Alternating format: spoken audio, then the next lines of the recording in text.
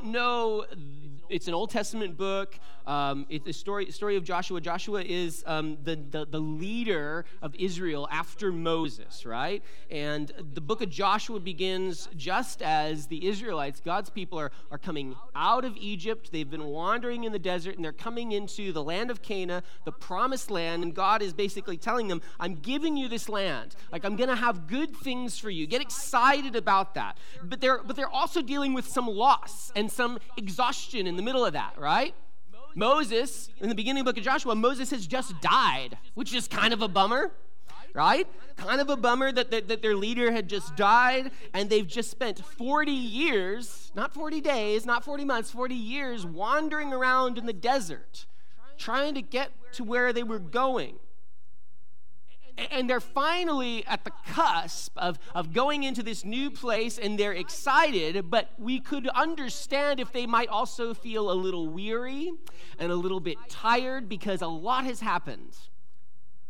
And just as they're being sent out into this next step, God talks to them to encourage them. And that's where we get at the beginning of the book of Joshua. Joshua 1 starts out like this. God is speaking to Joshua, and he says this, Moses, my servant, is dead. And now you and all the people prepare to cross over the Jordan to the land that I'm giving the Israelites. I will be with you, just as I was with Moses, and I will not leave you or abandon you. Be strong and courageous, for you will distribute the land I swore to their ancestors to give them as an inheritance. And above all, be strong and very courageous, in case you didn't get it the first time, to observe carefully the whole instructions of my servant Moses commanded you. Do not turn from it to the right or to the left, so that you will have success wherever you go. This book of instruction must not depart from your mouth. You are to meditate on it day and night, so that you may carefully observe everything written in it, for then you will prosper and succeed in whatever you do. So in the face of a new challenge, in the face of something new, something that's going to be lasting and meaningful and fulfilling and really, really part of what these people are called to do, God is giving them some advice, some encouragement, some instruction, and he's telling them, be strong and be courageous. As you step out in this new thing, you might feel weary, you might feel exhausted, but you need to be strong and courageous. But I think it's worth thinking about what that looks like. What does it look like to be strong, to be courageous, and to pursue the things of God? Because I think it's easy to read this and think, well, God's instruction to be strong and courageous means that they're just supposed to hype themselves up. You know, just be oh, we don't feel strong, we don't feel courageous, so we're just going to do some mental gymnastics. Going to be oh, I feel strong. Talk to yourself, positive confession, right? Just say some words, name it and claim it. Name the strength. Find that courage. And just get a little bit more energy, even pushing yourself past to the point of exhaustion. Just give a little bit more. Find that little bit of strength just to get over the finish line. But I don't think that's what God is telling them at all. I don't think that's the right way that he means that they should be strong and courageous. I don't think that's what God is advising. Just look at even the rest of this text. What does strong and courageous for them look like? It looks like, observe carefully the whole instruction of my servant Moses. This book of instructions must not depart from your mouth. You're to meditate on it day and night. This is not God saying, just push a little bit harder. Just find a little bit more strength. Just give a little bit more. Just work a little bit more. It's God saying, find a lasting, sustainable, deeper source of strength and courage. Tap into something that you don't even have an awareness of. Find a kind of strength that's going to invigorate you, not just for today or for the next week or for the next month where you're going to have to go into the promised land, but for your whole life from this point on. Be strong and courageous. Not just by pushing harder or working more, but finding a new kind of strength. And for us at I-90, as I think about this new year, we've got a ton of new things going on, but here's what I want us to do. I want us to take this same advice. I want us to be strong and courageous, but I don't want it to be just that we would hype ourselves up, because I have had enough of that at church. I want us to be a church, not just where we're like working ourselves up or hyping ourselves up or just giving a little bit more, just getting over the finish line, but being exhausted and burnt out and hurting and broken at the end of it. I want us to be set up for the long run. I want us to find the kind of strength and courage that can sustain us today, tomorrow, next year, 10 years, 30 years down the road. I want you guys to be the sorts of people who figure out what it means to be strong and courageous in the Lord for your whole lifetime, not just for this week. I need to learn to do that. And you know what? We have like a very particular word. The New Testament is really all about this word, and actually the Old Testament is too, if you pay attention. The strength and courage that we need, the source of our strength and courage as Christians is called faith. That's what the Bible tells us to have. A kind of sustained, ongoing strength that comes from faith. Our strength, our courage, our long-term joy and power and like the ability to go through life comes from our faith.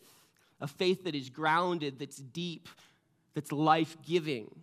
We need to learn how to cultivate that kind of faith. If we're going to go past just like hyping ourselves up and finding real strength, real courage, real transformation in our life. So this morning, that's kind of just what I want to just stay right there and talk about faith this morning. I want to talk about faith with you. And I think it's worth thinking rather deeply about. Because it's a really common word in the church. Not outside the church, but in the church, it's a really common word. Just like, oh, you got a problem, just throw some faith on it, right? We just think of it. It's like the panacea. SAT word. It's just gonna fix every problem, right? We just need some faith. But I also think this. I think we misunderstand what faith really is. I think we misunderstand what faith is biblically.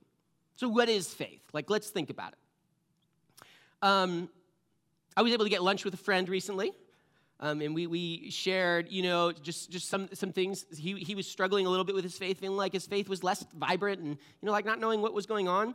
And I totally got what he was saying because I was just like, yeah, I've been there. I've absolutely been in that place. And what I sort of think of what he was describing and what I've experienced is that I went through and I felt like he was going through, and frankly, I think maybe a lot of you are going through the same thing, a midlife faith crisis. That's to say, you come to Jesus usually when you're young, but not necessarily when you're young, and you start off and you're excited, right? But at some point, that excitement fades.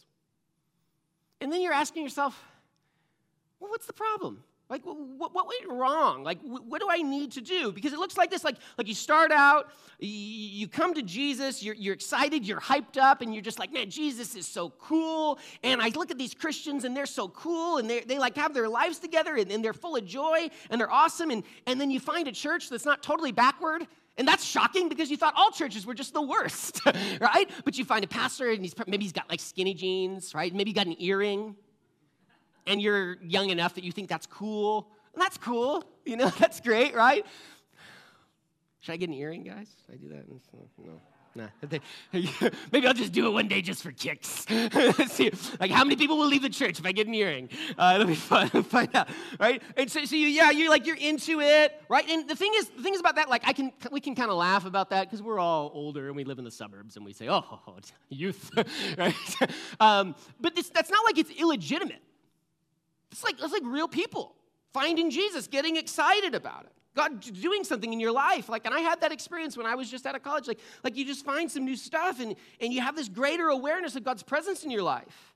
And your life starts to change in good ways. Like man, you have faith. You're believing in what Jesus says and it's changing you. And it's good. But what happens, at least what happened to me, I think it happens to a lot of people, is you get older and you begin to change a bit. You get married, your life changes, you have kids, you have a career.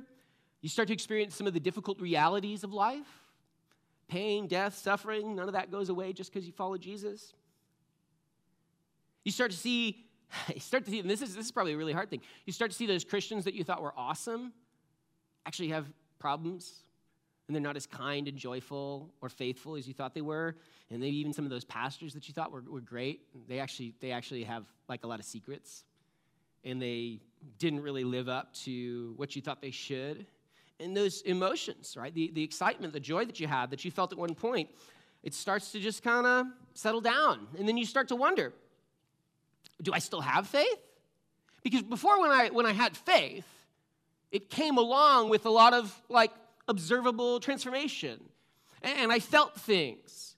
And I had an emotional life where things were clicking, right? And I had joy and I was thinking the right things, but because I don't feel that kind of strength, that kind of joy, that kind of emotional satisfaction that I did at that point, then I start to wonder, what's going on? I start to feel discouraged, and I start to wonder, how do I get that back?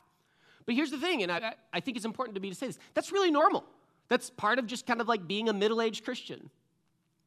Having gone down the Christian walk for a certain amount of time, you're eventually going to feel this way.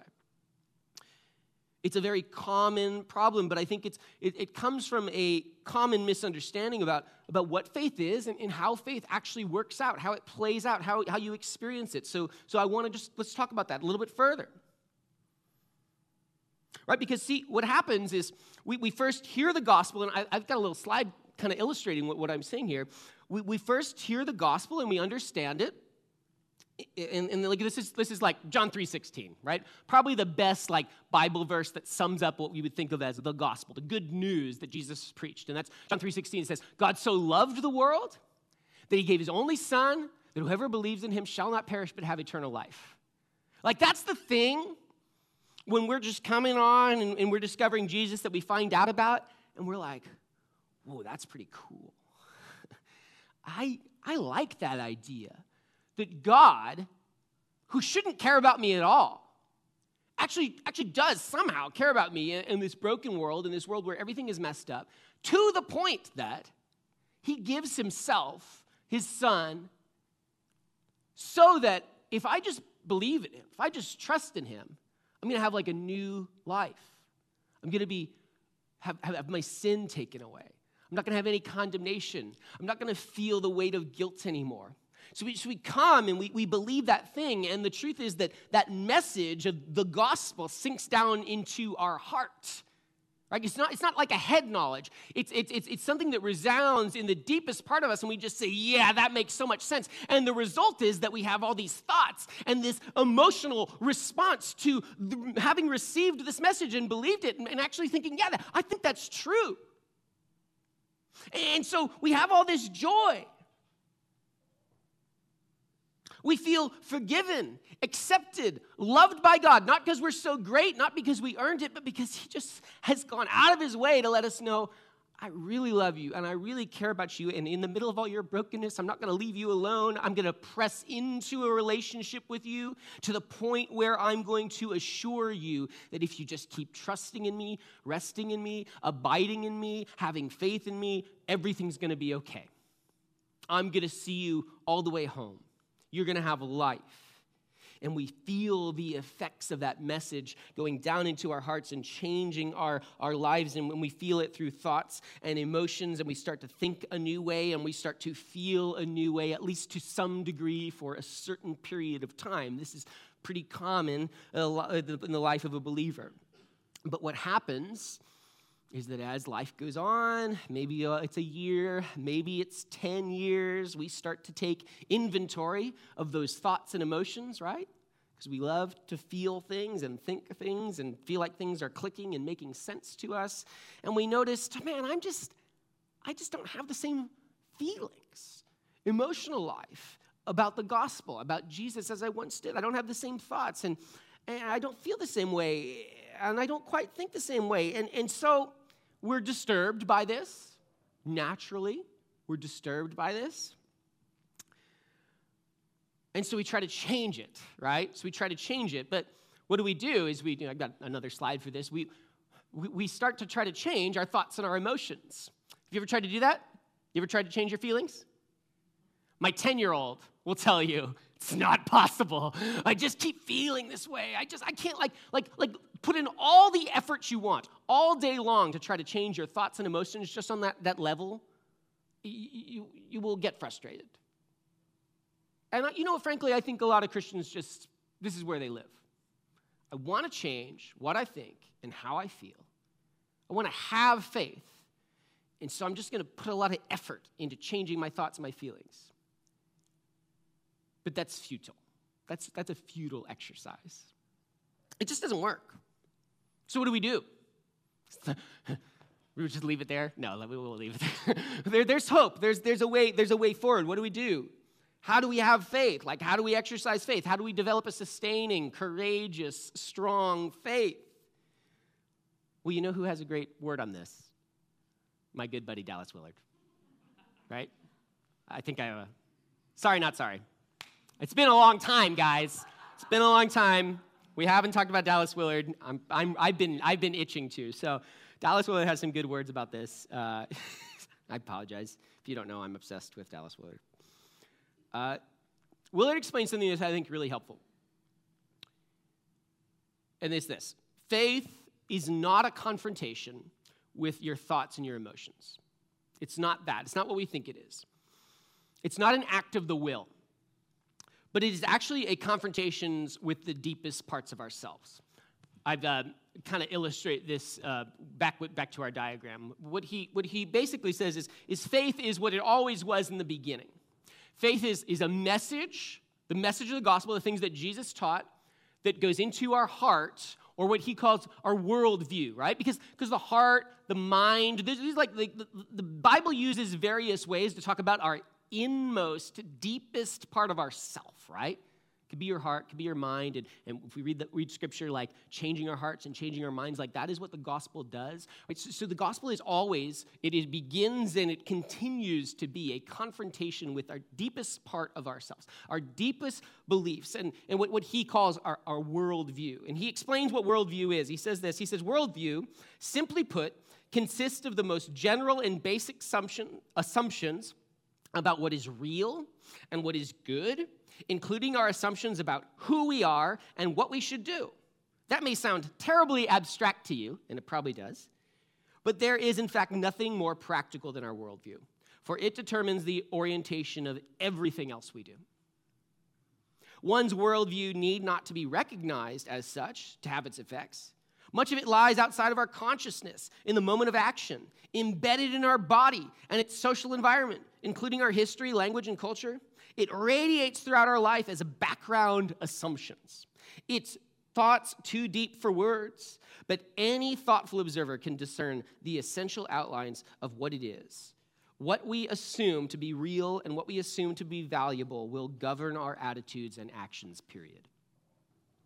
And the gospel deals with the heart, it deals with the worldview, it deals with our most deeply held assumptions. The place where we just operate by default unconsciously, the gospel is going into there. It is a confrontation with that, not the surface level of our thoughts and our emotional life. It goes deeper. It goes to the heart. There's a spiritual work being done in the heart when we have faith.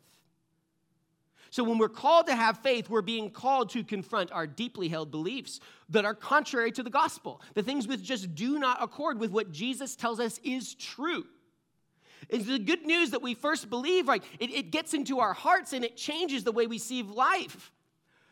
But the fact is that is just like the beginning of what Jesus is going to do. We come to understand that we're loved by God. He's died to take away our sin, our shame, to remove any separation that it exists between us and him, and to just basically like wrap us in his arms, to renew and restart a kind of relationship like he had created at the beginning. He died so that we could have fellowship with God once again, reconciliation with God once again. But that basic idea that Jesus loves me is just the beginning of something that God is doing. Because there's more hiding in my heart that just contradicts that.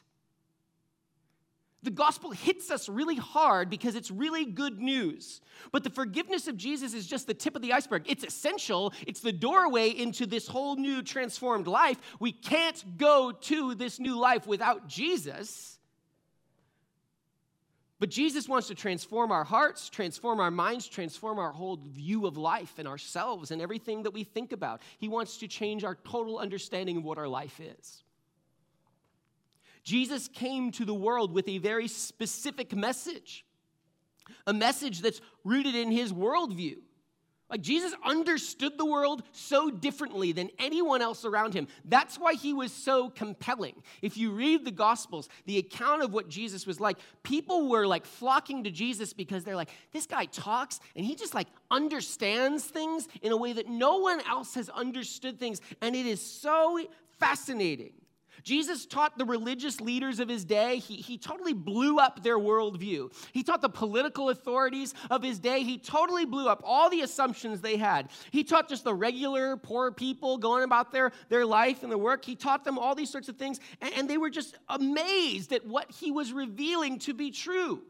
Because he understood, and he taught, and he revealed the deep things of God. He is the image of the invisible God. That's what the Bible says about it. He's like God in the flesh coming to reveal truth to people about how the world works and who we are and what it's all for.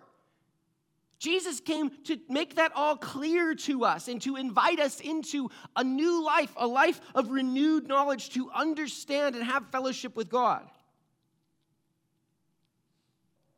Because the faith that we're called to is to believe, first and foremost, that Jesus loves us, he died for us, he's forgiven to us, he's forgiven us. But that's the first step of what God is doing in our life. A deepening faith will go even deeper and follow through that message all the way. Jesus wants to change the way we see the world.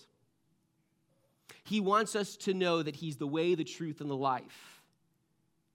And as we lean into that, it's there that we find this sustainable, courageous life. Let me explain a little bit more. Dallas Willard basically explains that all worldviews answer 4 questions, okay? So like in your heart, you believe some sort of answer to these 4 questions. The first is, what is reality? Who is well off or blessed? Who's truly a good person? How does one become a truly good person? I feel like that's a common assumption. Everybody has answers to these questions. You have an answer to the question. It might be in accordance with biblical wisdom. It might be in accordance with Jesus' teaching. It might not be. And really, as we read the Gospels, as we go through Matthew, Mark, Luke, and John, and we understand the ministry of Jesus, we see that Jesus had very specific worldview and specific answers to these questions, unique answers that people had not had before, even people who knew about God. And really the substance of his teaching ministry, that he goes around explaining these things, right? If you read the Sermon on the Mount, that's Jesus explaining his worldview, answering the questions, who's blessed, right? It's fascinating what Jesus thinks the blessed life is and what I assume the blessed life is. Like Jesus had answers to these specific questions. So this is just like Dallas Willard's like summation, right? We could spend all day and go and read the Gospels, but we'll just take Dallas Willard's points. Go back and check them if you don't believe what I'm seeing here. Ooh, that's nice. Intermission. I apologize. I didn't mean to make you feel awkward, but I love it. Right, so Jesus has specific answers to those 4 questions. What is reality? Jesus was all about saying God is reality and his kingdom is reality. That's what's true. That's what's right. That's what we need to pay attention to. Who's well off? Who's blessed? Jesus had an answer to that. Anyone who's alive in the kingdom of God.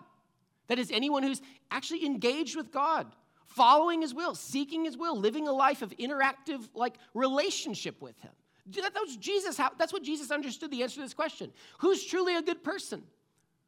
Man, the Jews thought, it's just people who follow these laws. But he says anyone who is pervaded with love. Love is the thing. Love is what we're called to. A love for God who first loved us and who in his Son taught us what love is. And then out of an abundance of such of a kingdom life, we bring love to all whom we have meaningful contact to our neighbors. We love God, we love neighbors. That's what makes us, that's a good person. The person who loves God and loves their neighbor is a good person. How does one become a truly good person? Well, Jesus' answer was always, follow me, be a disciple, trust in me, have faith in me, live your life. Place your confidence in Jesus, become a student or apprentice in kingdom living. Jesus had specific answers to what it would look like for people to live a life of strength and peace and joy, and it came down to he revealed a specific worldview. The gospel is the good news that Jesus proclaimed, but it is far bigger than we tend to think of it as. I really have just come so much more convicted of it. It is so essential. We must understand that Jesus died so that we could have sin forgiven. Like that's the atonement. That's essential Christian doctrine. But that is just the beginning of a life with him. And I think that a lot of times we're in this place where we're having a midlife crisis of faith because we've just we've believed that, but we have not let the gospel change the deeper parts of our worldview, of our heart, of the false things that we believe. He died to forgive us, to give us life. That is the beginning of a life lived according to truth.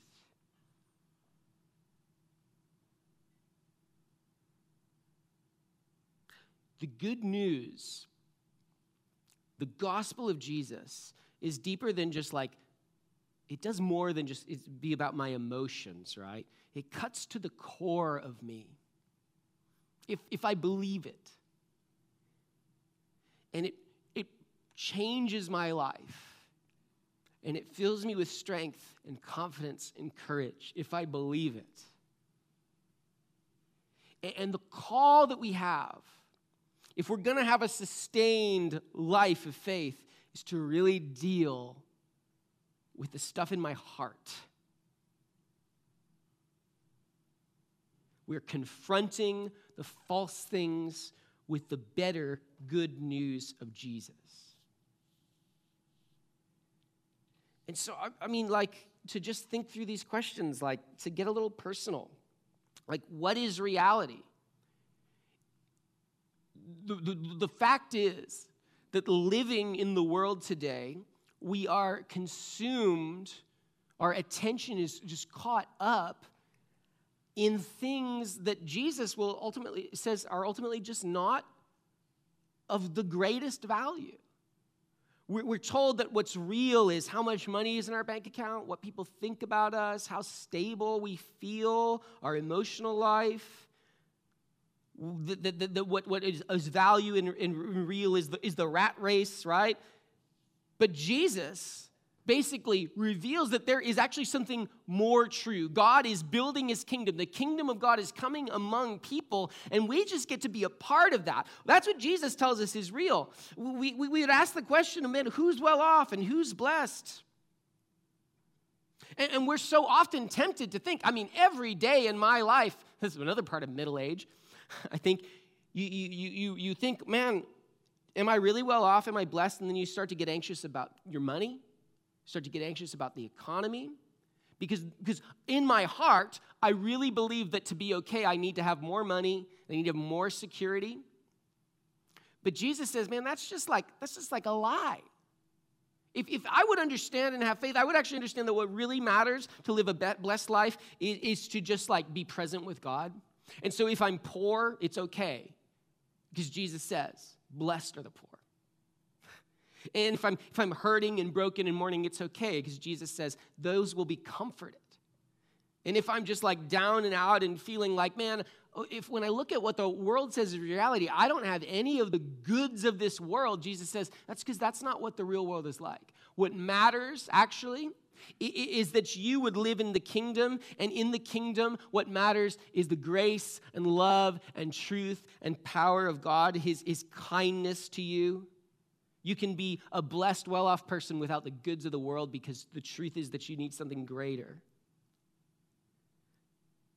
And then I start to ask myself, well, am I a good person? Am I okay in life? And I realize that the truth is that even though I might feel guilty about myself or about the things that I've done, then I just realize what the truth is, according to the kingdom, is that I'm forgiven. And Jesus is pouring out his grace and his kindness. And I don't have to be okay with myself because I think I've lived up to some standards or rules that I've made up. I don't have to be a self-righteous, kind of moralistic kind of person. I don't have to be this sort of person who is man, I'm just so self-disciplined, and so I'm the best, and I'm really making God happy because I'm really performing up to a certain standard. I can put all that stuff away, and I can understand God is really just trying to make me a person who loves other people and who loves him well. And that's really all that matters. And actually, the schemes, the false things that I come up with to feel okay about myself are actually making me a less loving person. to actually make me a more judgmental person. So actually, instead, I can just trust in the grace of God, the forgiveness of God, and I can just say, man, Jesus is just teaching me to love him and to love other people. And then I can ask myself, well, how do I become a good person? Because it's like great that I'm forgiven, that I can live in love, but how do I really become a person of love? And Jesus has an answer to that. It's be a disciple. Just follow after me. Just like how is Israel going to be strong and courageous? They're going to be careful to obey.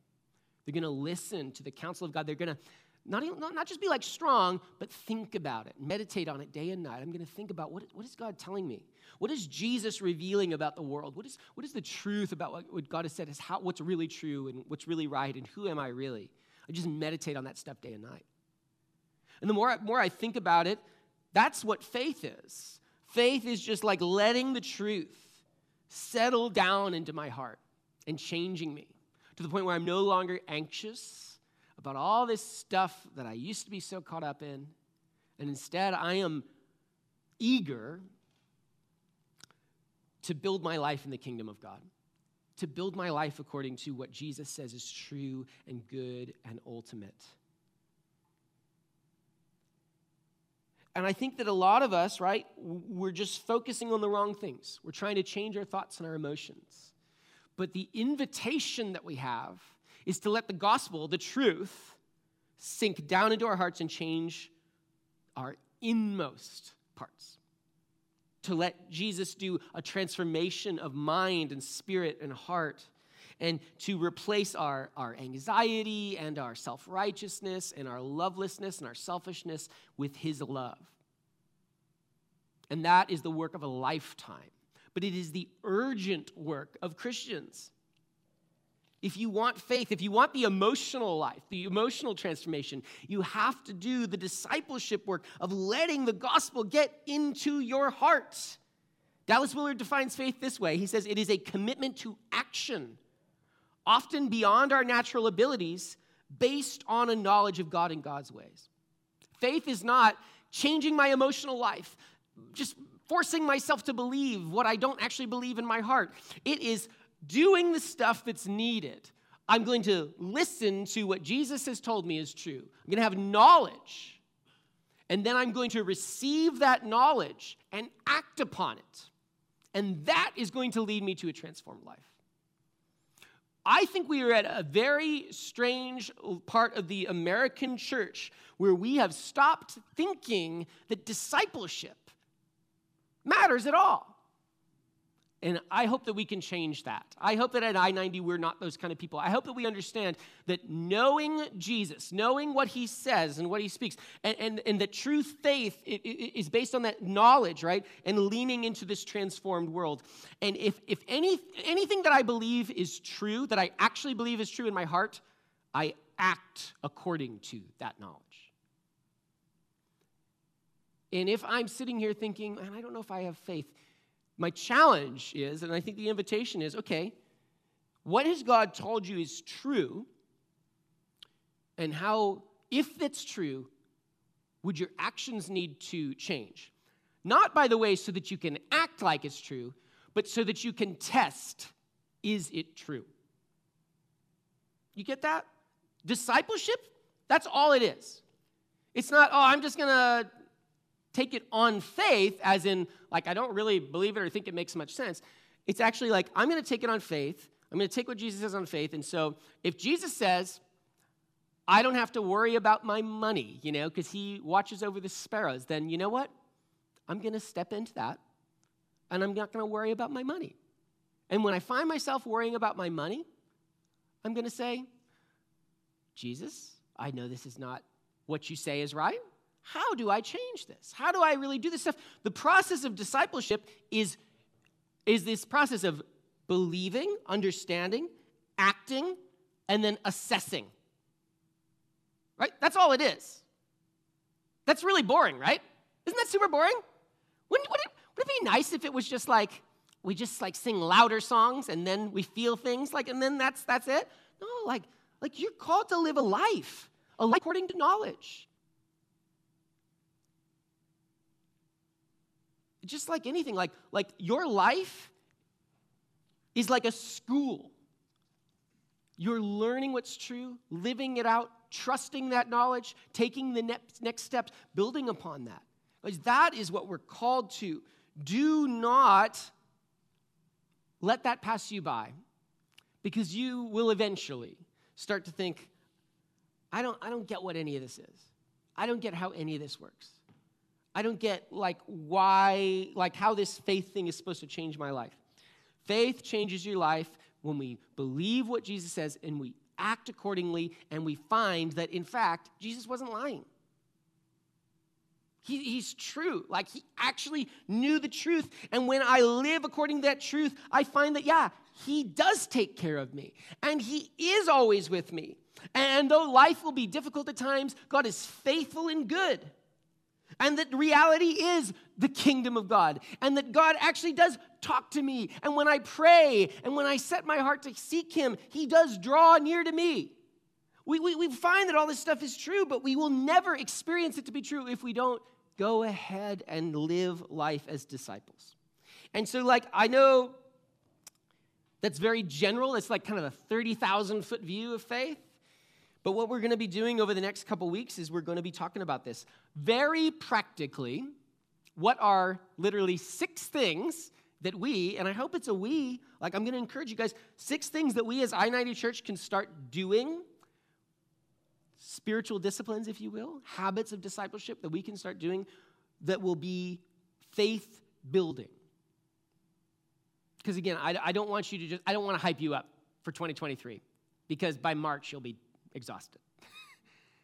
What I want you to do is set you up to live a transformed life. And so over the next 6 weeks, we're just going to talk about these things. I've got a great acronym. So pat myself on the back. I'm excited about the acronym. I'm not going to tell you what it is yet. You'll be really excited. It starts with a B. The first one's a B. Okay. So guys, I want you to think about like this new year, and I want to ask you guys to think about living out your faith, okay? Living out your faith. And so come back next week and find out more about that. Worship team can come up. Also next week, we're going to have a baptism. So I'm a couple people had said, oh, hey, when are we going to have a baptism? We said, well, how about February or January 15th or whatever? Is the 15th? Probably. Next week, whatever that is. So we're going to have that. So if you want to be baptized, by the way, we're going to have some water. So that's convenient. If you've never been baptized as a follower of Jesus, that's one of those things that Jesus says, hey, this is part of following me. You get baptized, and you have this transformed life of faith. You're acting, you're living your life, you're giving your life over to me, and this is a first step, part of believing. So if you've never, as an adult, been baptized since you believe, come on in. I think we have a heater, too, so it won't be cold. It's me selling it, right? So be a part of that, and we will still jump into our everyday disciples, the first step of how we can practically live out our faith, but also have that baptism going. So I'm excited about that, guys. I'm just totally leaving you. I'm teasing you. Come back. We'll get really practical with it. But let's pray. God, we need your strength. We need your courage. We need courage that comes from you, Lord. We need faith. You taught things that seem crazy. That the kingdom of God is among us in this broken world. That you are bringing the kingdom. That if we just trust in you and believe in you, abide in you, that you're going to pour out life, abundant life, change our very inner being, change the way it is to be, Lord. And God, I want that desperately. I think people in this room want that, Lord. We want to have a faith that can sustain us for our whole life. And so, Lord, even as we're just surveying the landscape, Holy Spirit, would you lead us into truth? Lord, would you convict us?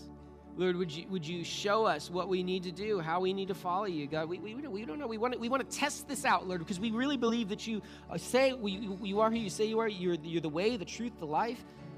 Lord, you show us a way to have life. Lord, it's in you. It's by faith according to you. It's by your grace, God. Fill us up with your power. Fill us up with your spirit, God. Do not leave us, Lord. We are hungry and thirsty for you. Lord Jesus, bring us to the place of a transformed life. Lord, teach us to be everyday disciples.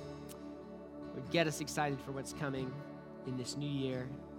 In Jesus' name, amen. Why don't we stand together as we just end service with this last song?